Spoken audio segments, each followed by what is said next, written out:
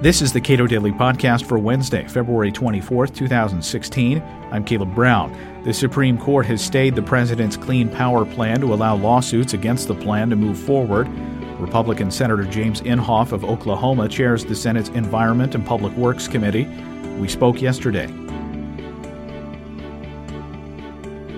When President Obama makes these sort of pledges on behalf of the United States to reduce emissions, the growing industrial powers don't play ball, like China, India. Oh, no, China's laughing about it. In fact, China said in their statement, at the same time that our president said he's going to have this 26 to 28% reduction, China said, well, we're not going to. In fact, we're going to continue a new coal-fired generation plant every 10 days. For at least until 2025. Then we'll start and re-looking at it and decide whether or not we're going to want to do it.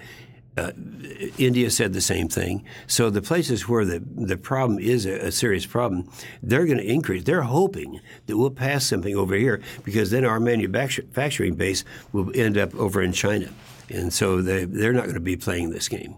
The Supreme Court has stepped in to issue a stay in the president's Clean Power Plan to reduce greenhouse gas emissions. So what does that mean for states that otherwise would be complying with that plan right now? Or are they still complying with it? No one's complying because the plan isn't out there. The Clean Power Plan is something that Obama came through with, but you have to understand a little bit of the background before knowing where we are today. This all started back about year 2000, and in 2003, the McCain-Lieberman bill were both a bill to have greenhouse gases under a control so that you don't have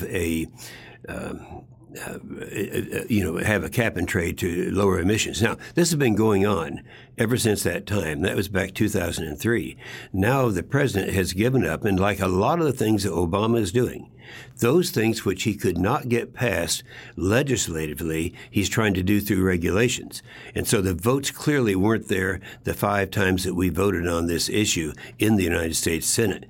So now what has happened is the courts have come along and have said essentially what we said when we were fighting this thing. They said, well, look, everyone's suing on the Clean Power Plan. We now have 27 states who have filed lawsuits against the EPA on the Clean Power Plan. We have trade associations, labor unions. There is a total of about 150 lawsuits that are out there. So the United States Supreme Court has come out and said, well, until we're going to stay this thing until we resolve the litigation. Well, that litigation could take a long time, as everyone who is observing us right now knows. It's a long process. There is a dance that goes on between regulators and Congress.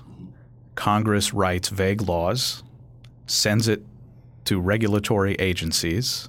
Regulatory agencies, in many cases, make good faith efforts to try to understand the letter of this vague law.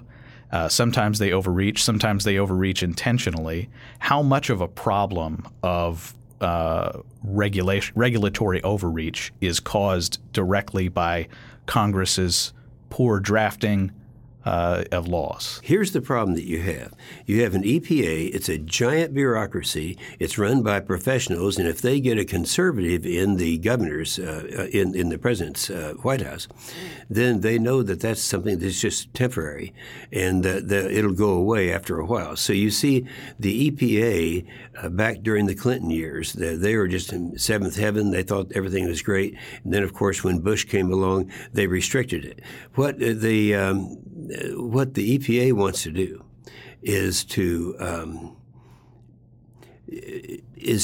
regulate in a way that will carry out what is in the White House. And most times, of course, right now you have an extremist in the White House. So they're doing everything they can through regulations that they can't do through legislation. So I would say that there are two things working here. One, you have a lot of bureaucrats, unelected bureaucrats, who are entrenched in the EPA. And then the second thing is you have the ones that are really wanting to carry out the extreme positions, such as we have right now with President Obama. And so the EPA is there to inflict the damage that they can in terms of our ability to generate the power necessary to run this machine called America. How would you change the EPA's mandate? We tried to do that after the Clinton administration, and in the next administration was one that wanted to be more realistic, and we attempted to do that, and we attempted to do it by passing laws. But the problem you have is we've been in a situation where if we have a majority, then you don't have a veto-proof majority. So you can't really, Caleb, you can't really change the law because you have to have a veto-proof majority. Because let me give you an example. A CRA is something not many people know about it. That's called a Congressional Review Act. A Congressional Review Act says that if something happens and the regulators do something that's very punitive and beyond their control, then we can change that. We who are elected officials. We do it by filing a CRA. It takes a simple majority in the Congressional Review Act to overturn that. That's 51 in the Senate. However, then the president vetoes it. Then you've got to go back to a two-thirds majority. This happened in terms of the emissions that the EPA has been trying to do. We did a CRA and it passed.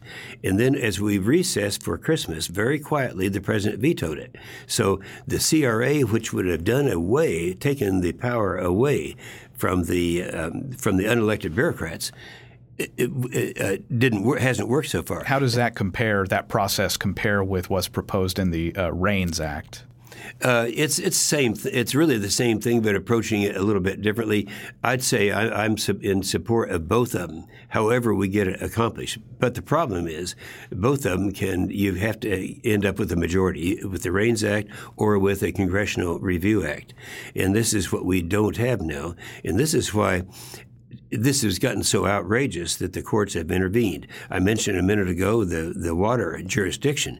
They intervened in that, and right now they put a stay on that until the lawsuits and all that can settle down. So this is the same thing as they did in the WOTUS Act. They are doing now, and that's why people are saying, well, no, the circuit here in Washington is going to hear this case in June of this year. Well, yeah, they can hear it, and they can even call back the entire court instead of just a small three-man panel. And they can go ahead and maybe even reverse it. But if they do, the Supreme Court will say, no, that's not effective. There's no reason to do that because we have already said that we're going to put a stay on until all these lawsuits are addressed. How does the Clean Power Plan, as it's been rolled out, how does that affect natural gas? Well, we don't know because, it may have taken Nancy Pelosi 6 months to realize that natural gas is a fossil fuel, but people know that now. We have a alternatives that's called fuel switching, and right now, as a result of what has happened, our utility MAC that was been a couple of years ago now, the fact that people who are purchasing power are people who are looking at what's the future going to be, and the coal industry has already been severely damaged because even though it hasn't happened yet in terms of the reduction in killing coal, as they say. Still, the fact that it looks like there is the political will to do that, and it's going to happen. And if it does happen, then they're going to have to go ahead and start fuel switching now. So the damage has already been done. The natural gas, and I'm from a big natural gas state and oil state in my state of Oklahoma, the people realize in natural gas that this could be a temporary switch. And what they're trying to do, and what the president has said, is this is a war on fossil fuels. A war on fossil fuels. That's what this president has. This is his legacy, one of his legacies. And if you kill fossil fuels, I go back to Oklahoma and people say, well, wait a minute, Inhofe. If we are dependent upon fossil fuels for 85% of the power to run this machine called America, and the president is successful in killing fossil fuels, how do we run the machine called America? The answer is, you can't. James Inhofe is the Republican chairman of the Senate Environment and Public Works Committee. Read more about the challenge to President Obama's plans to regulate energy at our website, cato.org.